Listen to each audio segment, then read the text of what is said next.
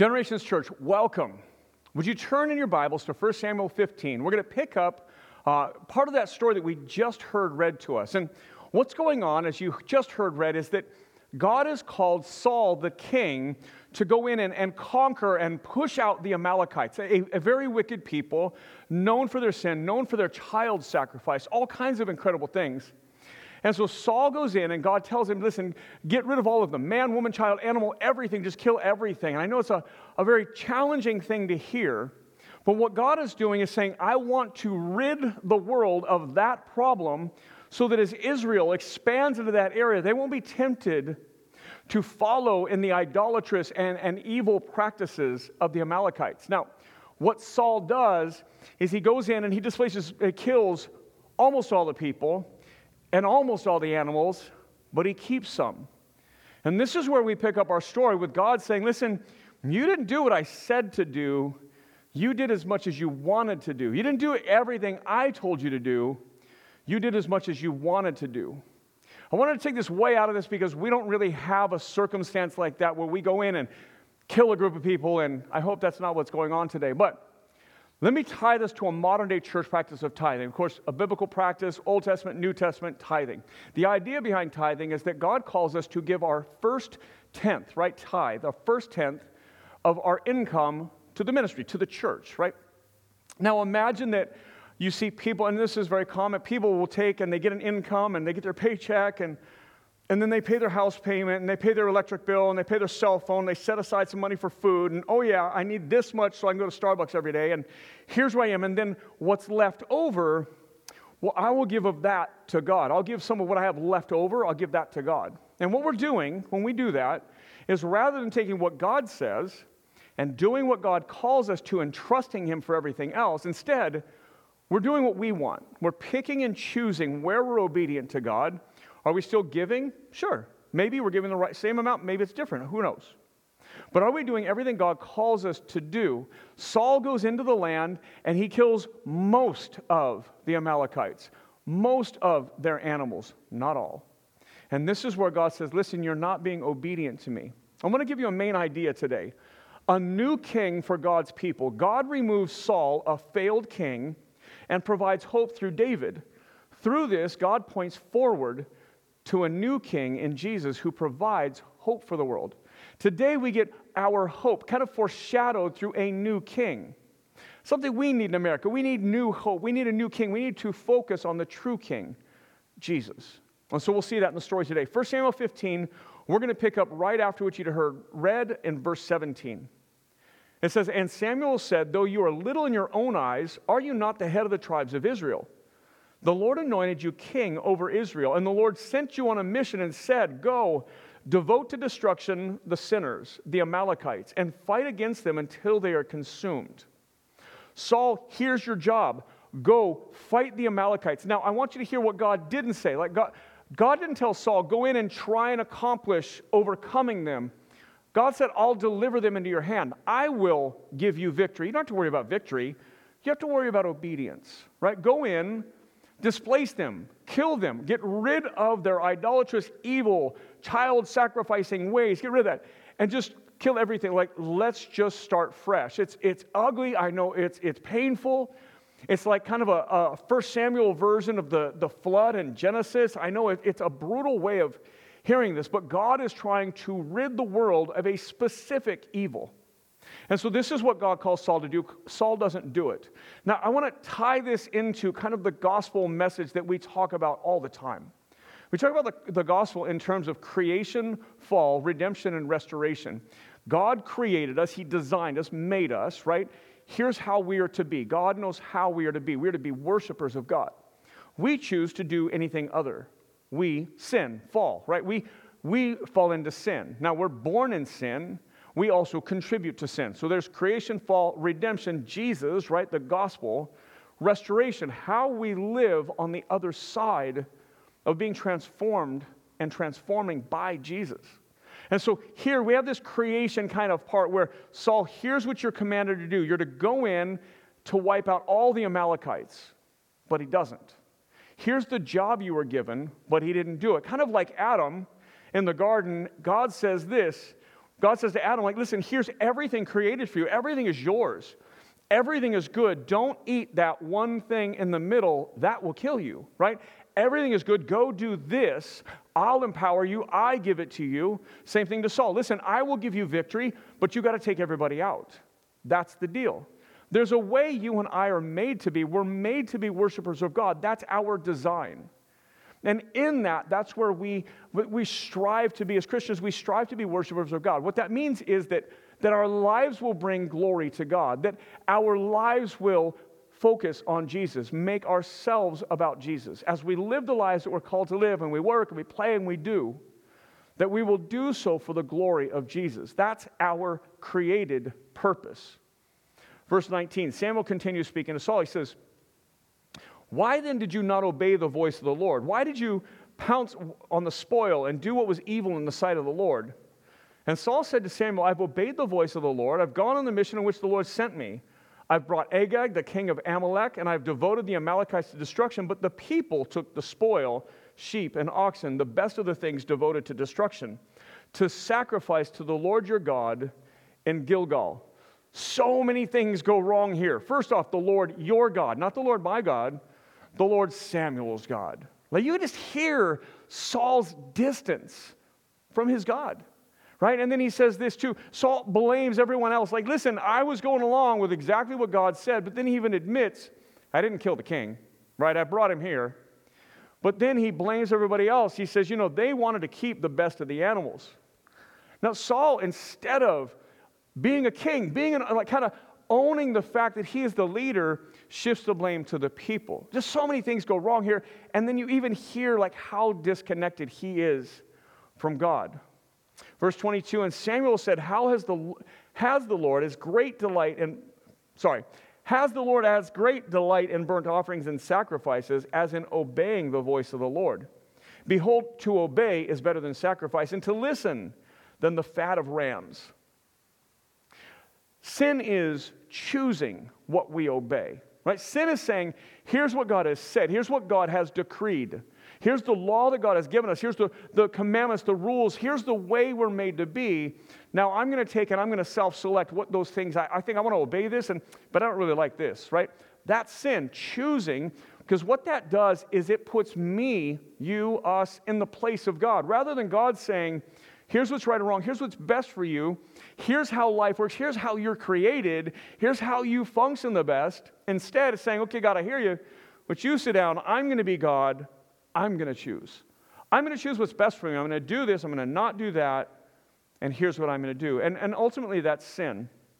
Here's a note for you. I want to give this to you. Obedience is doing all that God commands, not just what is convenient, right? Obedience to God is what God desires. He doesn't desire big sacrifices and big shows and gestures of whatever. He desires obedience, and obedience is following everything that God calls us to. Now, we know we're flawed, we're broken. We know that we don't do everything that God calls us to. That is obedience, though. That doesn't mean we make excuses for what we don't do. Obedience is striving to do all that God has commanded us to, and that we would submit to all that God has called us to, that we would rise to the challenge of being the people that God has called us and created us to be. Verse 23, for rebellion is as the sin of divination, and the presumption is an iniquity of idolatry. Because you have rejected the word of the Lord, he has also rejected you from being king. So because you rejected what God called you to do, he's rejecting you as king. Right? Here's what you were created to. You were called to be king. You had the job. You were here. Humanity, you had the job. You already were obedient, but you chose to sin. Now, here's the implications of your sin. It's called the fall, right? As sin enters in and corrupts humanity, we have a fall. The result of human sin is the broken world we live in, right? We're in the middle of a struggle through a pandemic, right? Where people have gotten sick, people have died, right? Death is a reality in a virus, in the pandemic, right? Death is the result of sin. That doesn't mean that somebody sinned and they got the virus. Maybe that's true, maybe it's not true, but most 99.999% chances it just happens. It isn't a direct result of something we do wrong. We just get it, like the flu or cancer or something else. But death is the result sometimes. Death is the result of a broken, flawed, sinful world. There was no virus, pandemic, sickness, or death before sin entered into human history. Right? As we get that, we also inherit death. Kind of think cancer. You may be genetically predisposed to cancer. You also might do something that causes cancer. If you smoke all your life, you're likely to get lung cancer. Sometimes it's the result of something we do. Most of the time, it's the result of living in a world filled with sin, a world you and I contribute sin to. It's not like we're innocent of this. We also add sin to the world. Verse 24. Saul said to Samuel, I have sinned, for I have transgressed the commandment of the Lord and your words, because I feared the people and obeyed their voice. Now therefore, please pardon my sin and return with me, that I may bow before the Lord. And Samuel said to Saul, I will not return with you, for you have rejected the word of the Lord. And the Lord has rejected you from being king over Israel. As Samuel turned to go away, Saul seized the skirt of his robe, and it tore. And Samuel said to him, the Lord has torn the kingdom of Israel from you this day, and has given it to a neighbor of yours who is better than you. Here is the penalty. Saul is no longer going to be king. Now, it doesn't mean he's removed from office today. It is a prediction of what God is doing, that God is taking the kingdom from Saul and his family, right? That Jonathan, his son, will not grow up to be king, that another family will take over. And so Samuel, the prophet, tells him, listen, you are no longer to be king. Imagine this, if you are a spouse who is unloving or unfaithful, a bad spouse, can God forgive you of that sin, and will you still go to heaven? Well, yeah, of course, right?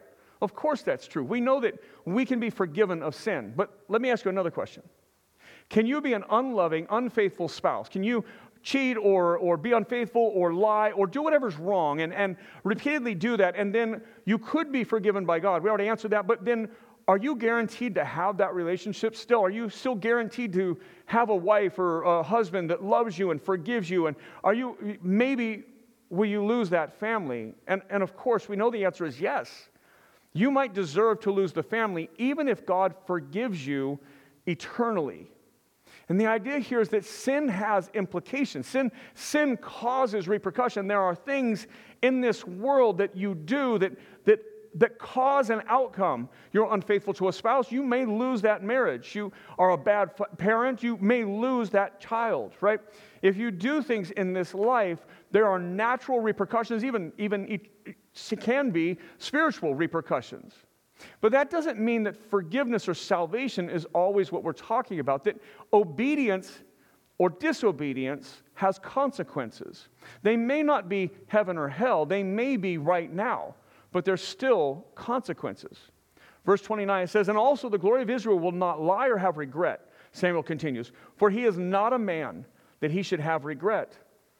And then he said, I have sinned. So Saul says, I have sinned, yet honor me now before the elders of my people and before Israel, and return with me, that I may bow before the Lord your God. Here's what happens. He sins, we know that. He loses something eventually, we know that. But in this moment, he wants Samuel the prophet to stand by him. He wants to go and bow before him. He wants to worship God. He wants to go and do this. Really, here's what we hear. He wants God's best still, even though he has fallen short. I want to put this verse up here, 1 Samuel 15:9. We read this earlier.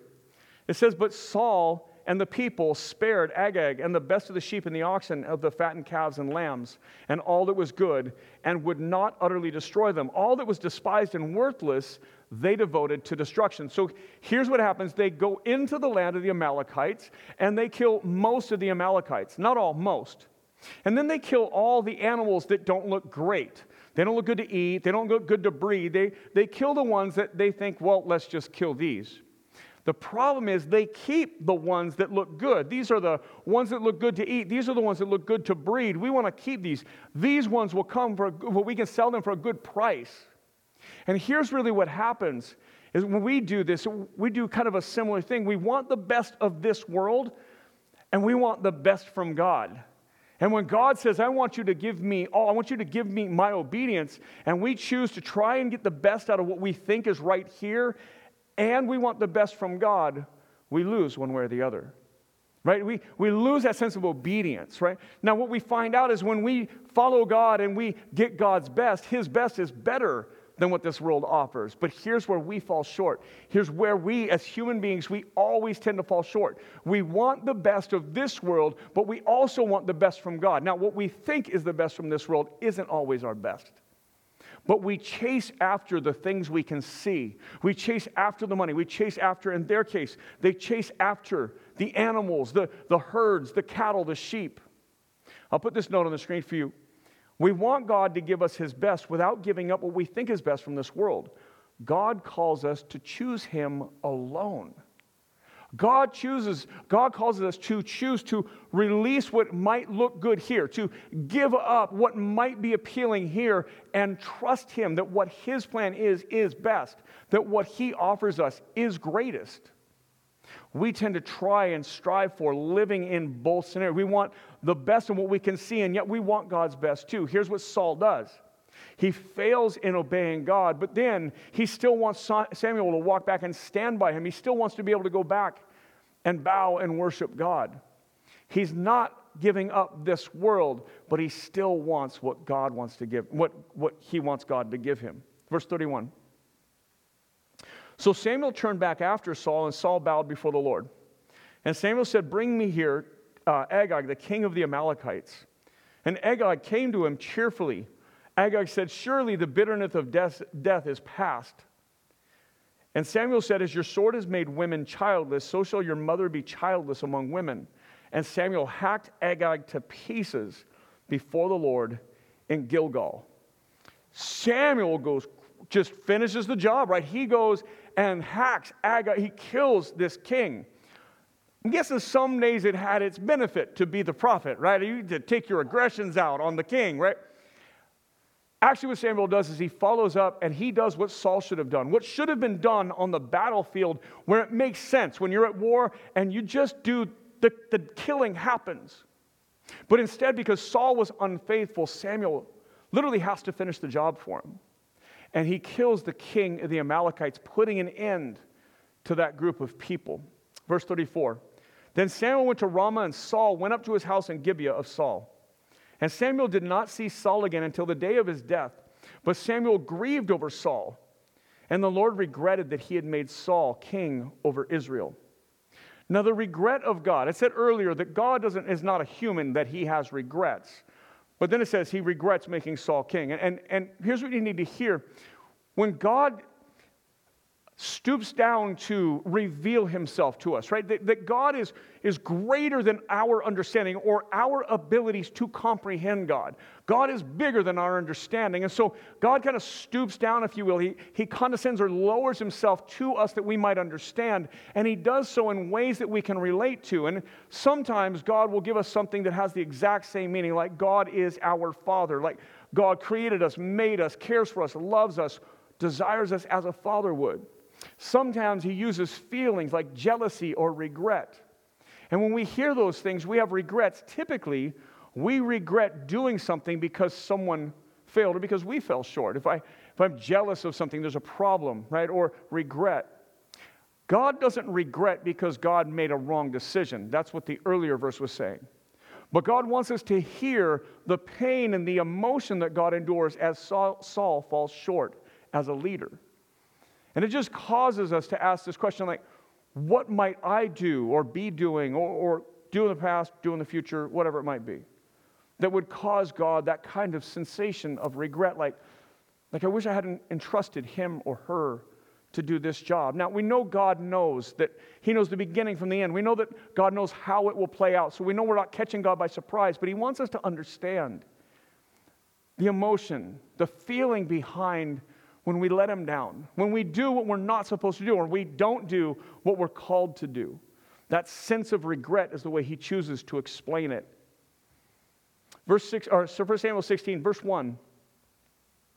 The Lord said to Samuel, "How long will you grieve over Saul, since I have rejected him from being king over Israel? Fill your horn with oil and go. I will send to you Jesse the Bethlehemite, for I have provided for myself a king among his sons."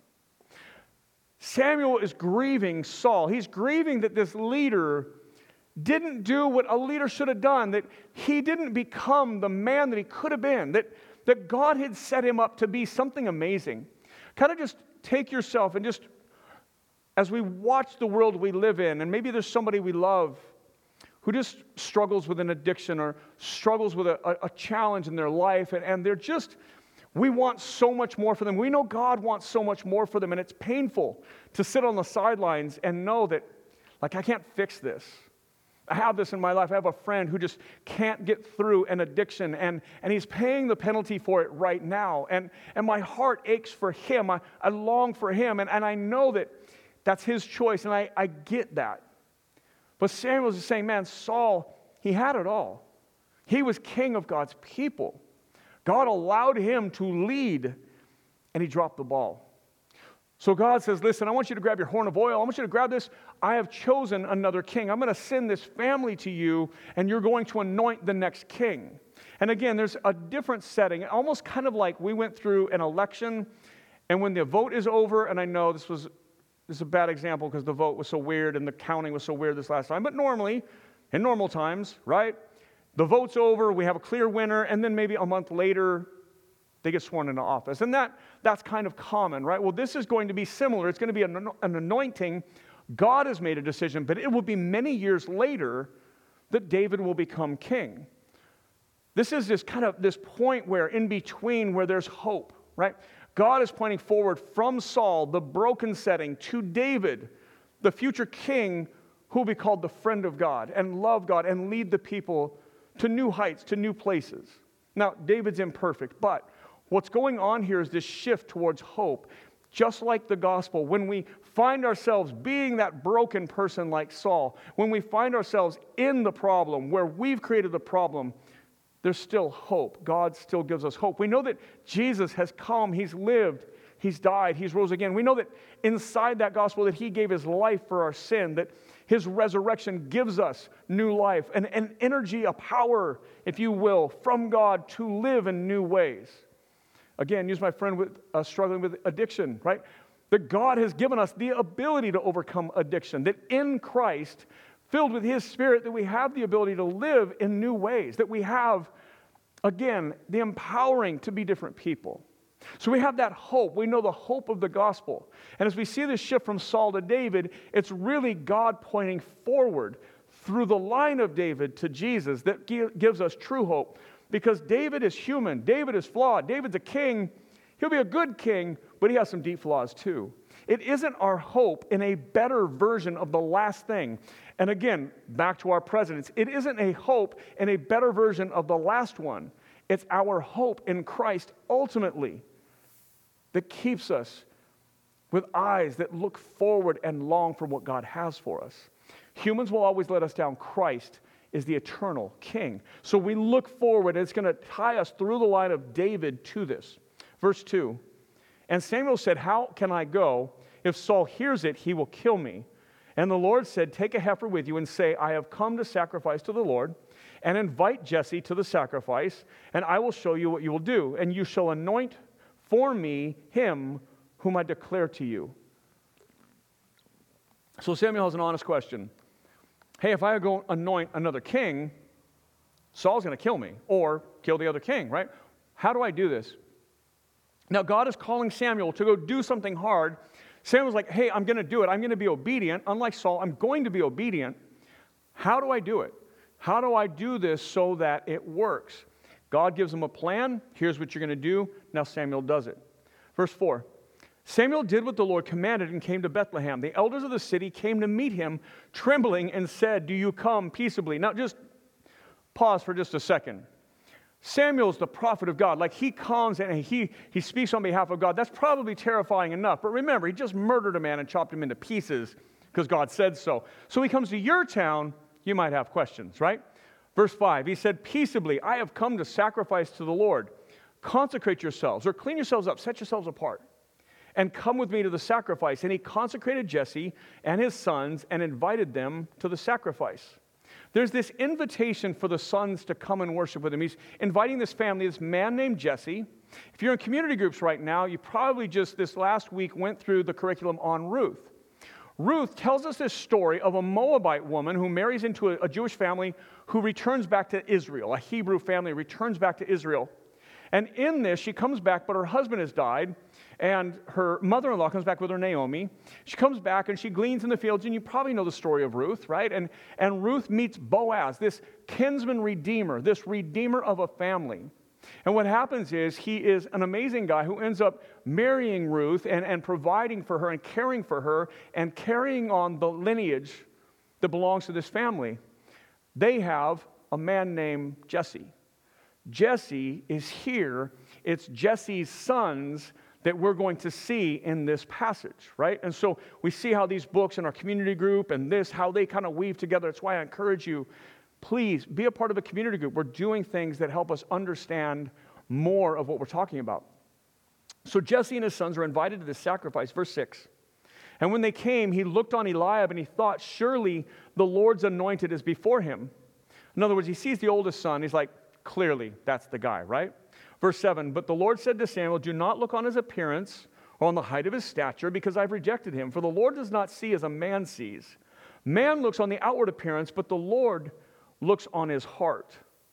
Remember how they chose Saul, right? There was this man from a wealthy family who was tall and good looking. He was a head taller, he said, from the shoulders upward than everybody else, and he was good looking from a wealthy family. And Samuel falls into this too. He gets there and he sees Jesse and he sees his firstborn son, which is a likely candidate, and a tall, good-looking man. He says, hey, that's got to be it. And God says this. He says, no, that's not him. He says, because I choose people differently, because I look inside a man, because I look to a heart. Right? See, the good news of the gospel is no matter how tall you are or what you look like, you can be godly. It's good for me, not a tall guy, right? So there's the good news. It doesn't matter what you look like or the family you come from. It doesn't matter how educated you are or your background. It doesn't matter. And I say that and I joke, but again, my story's true. My background is terrible. But still, you can find yourself in Christ. You can be a man after God's heart, no matter what your background is. No matter how you started, it matters how you finish. God's not looking on the outside. He's looking at the heart. God desires obedience. Now, that's the good news of the gospel. That's the good news of being in Christ. But here's the bad news. You can try and look good on the outside, like you're deeply obedient and worshipful and love Jesus. But in your heart, you can be far away and not be in Christ. See, the warning of the gospel is it's not what it looks like on the outside. It doesn't matter if you show up and you look fancy and you come to church and you serve and give and do. It doesn't matter who you love on the inside. Where your heart is on the inside is what matters. That is both the good news and the bad news today. The good news is it doesn't matter what you look like or where you come from, how much money you have or how smart you are. It matters that you love Jesus. The warning is not trying to clean up the outside thinking that's what matters, but really to do that business, that work on the heart, that our hearts will be 110% sold out for Jesus. Verse 8. You know what? I want to read that verse again. That's just so good. For the Lord sees not as man sees. Man looks on the outward appearance, but the Lord looks on the heart. Verse 7, that second half of verse 7, the man sees the outward appearance, but the Lord looks on the heart. I can't emphasize this more. Your heart is what matters. It's our hearts. I'm broken in my heart more than I am on the outside.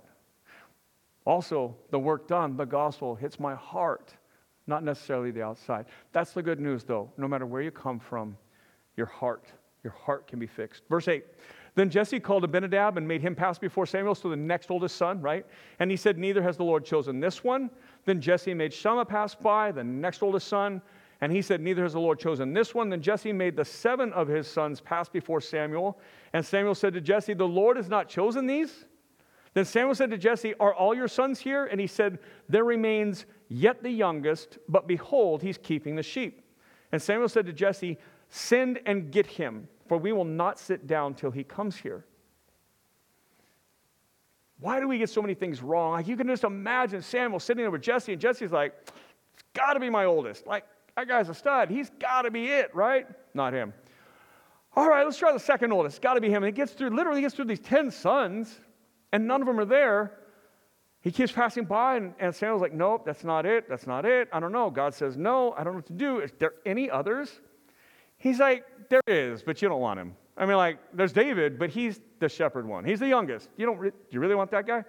And Samuel says, go get him. And again, it's that same thing. We look through this human lens. In this culture back then, it was really the primacy went to the oldest. The oldest was the best choice always. They always defaulted to the oldest. And now we're looking down at this young son, a nobody. He's a kid. He hasn't done anything really right or wrong. He's done nothing. He's just a kid. He's out taking care of the sheep at this point. But that's the one God's looking for. Because inside of David's heart is a heart that loves God. And it's not that these other guys weren't great. Maybe they were great, but they were not the one God was looking for. Verse 12, and he sent and brought him in, and he was ruddy, and he had beautiful eyes and was handsome. And the Lord said, arise, anoint him, for this is he. Then Samuel took the horn of oil and anointed him in the midst of his brothers. And the Spirit of the Lord rushed upon David from that day forward. And Samuel rose up and went to Ramah. So David comes and they anoint David king. God says, this is the one. Samuel goes and anoints him. And this beautiful story, and the Spirit of God rushes upon David. God fills David with his Spirit. You see, we talked about creation, like how we're meant to be, right? How we're created to be obedient, how to be worshipers of God. We talked about sin and the fall, how Saul did what he wanted to do, but didn't do what he didn't want. He selected and chose from what God had called him to, and he selected what he wanted to be obedient with and what he didn't. That's sin. That comes in and corrupts. And that's where Saul then had to pay the repercussions or the implications or the penalties of his sin. And then God points us forward in hope to a king that will redeem us. Just as the story is going to shift from Saul to David, God always reminds us that the story must always shift back to Jesus. That Jesus came and he entered into our story, our history. That he came and lived a sinless life.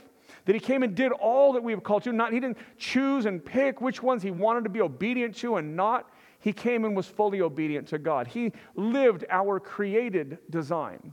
He successfully navigated life without sin, and then he went and he paid a penalty for you and I. He died on a cross for you, for me, taking the penalty of death.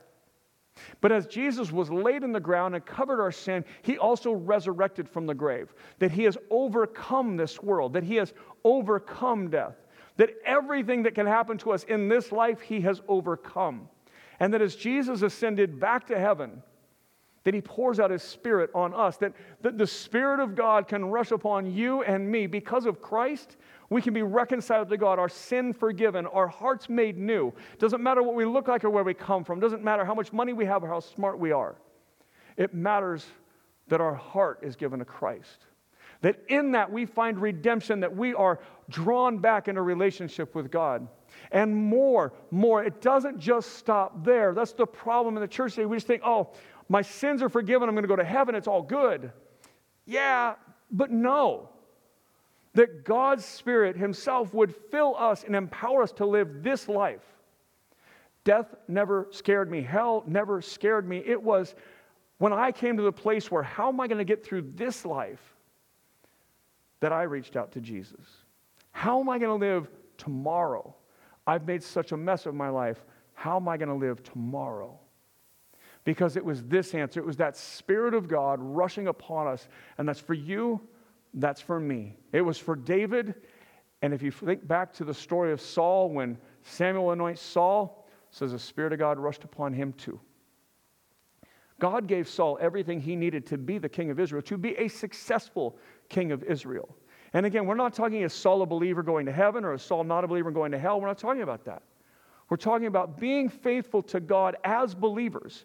You, me. Now, if you're not a believer in Jesus, you can be. You've heard the gospel. You've heard the love of God. You've heard the hope. You can follow Jesus. You can make Jesus Lord of your life. But then, back to the conversation. Will we be obedient to our Lord, to our Savior, to our God, to Jesus? Or will we live this life like so many, choosing from which things God says that we want to obey? Ultimately, what we're doing is choosing to be God ourselves, God of our own lives. God says, I will take David. He's a man after my own heart. I know he's just a kid, but he's faithful. He's obedient.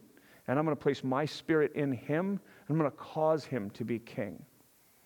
Church, today we have that opportunity to be all that God has created us to be, to live the life God has created for us. We've been given his Spirit through the gospel. Will we submit and be obedient? Let's pray. Jesus, we love you. You are our hope. It's not David, it's not Saul, it's not President Biden, it's not President Trump, it's not the next president. It's you. You are the King who will never fail us. You are the only leader who will never let us down. And so, Jesus, we cling to you for hope. Teach us to be obedient. Teach us to be submitted to your Spirit. Teach us to have hearts that are only given to you. Help cleanse our hearts of things, anything that is not completely given over to you. Jesus, we love you. We thank you. We praise you. It's in your name we pray. Amen.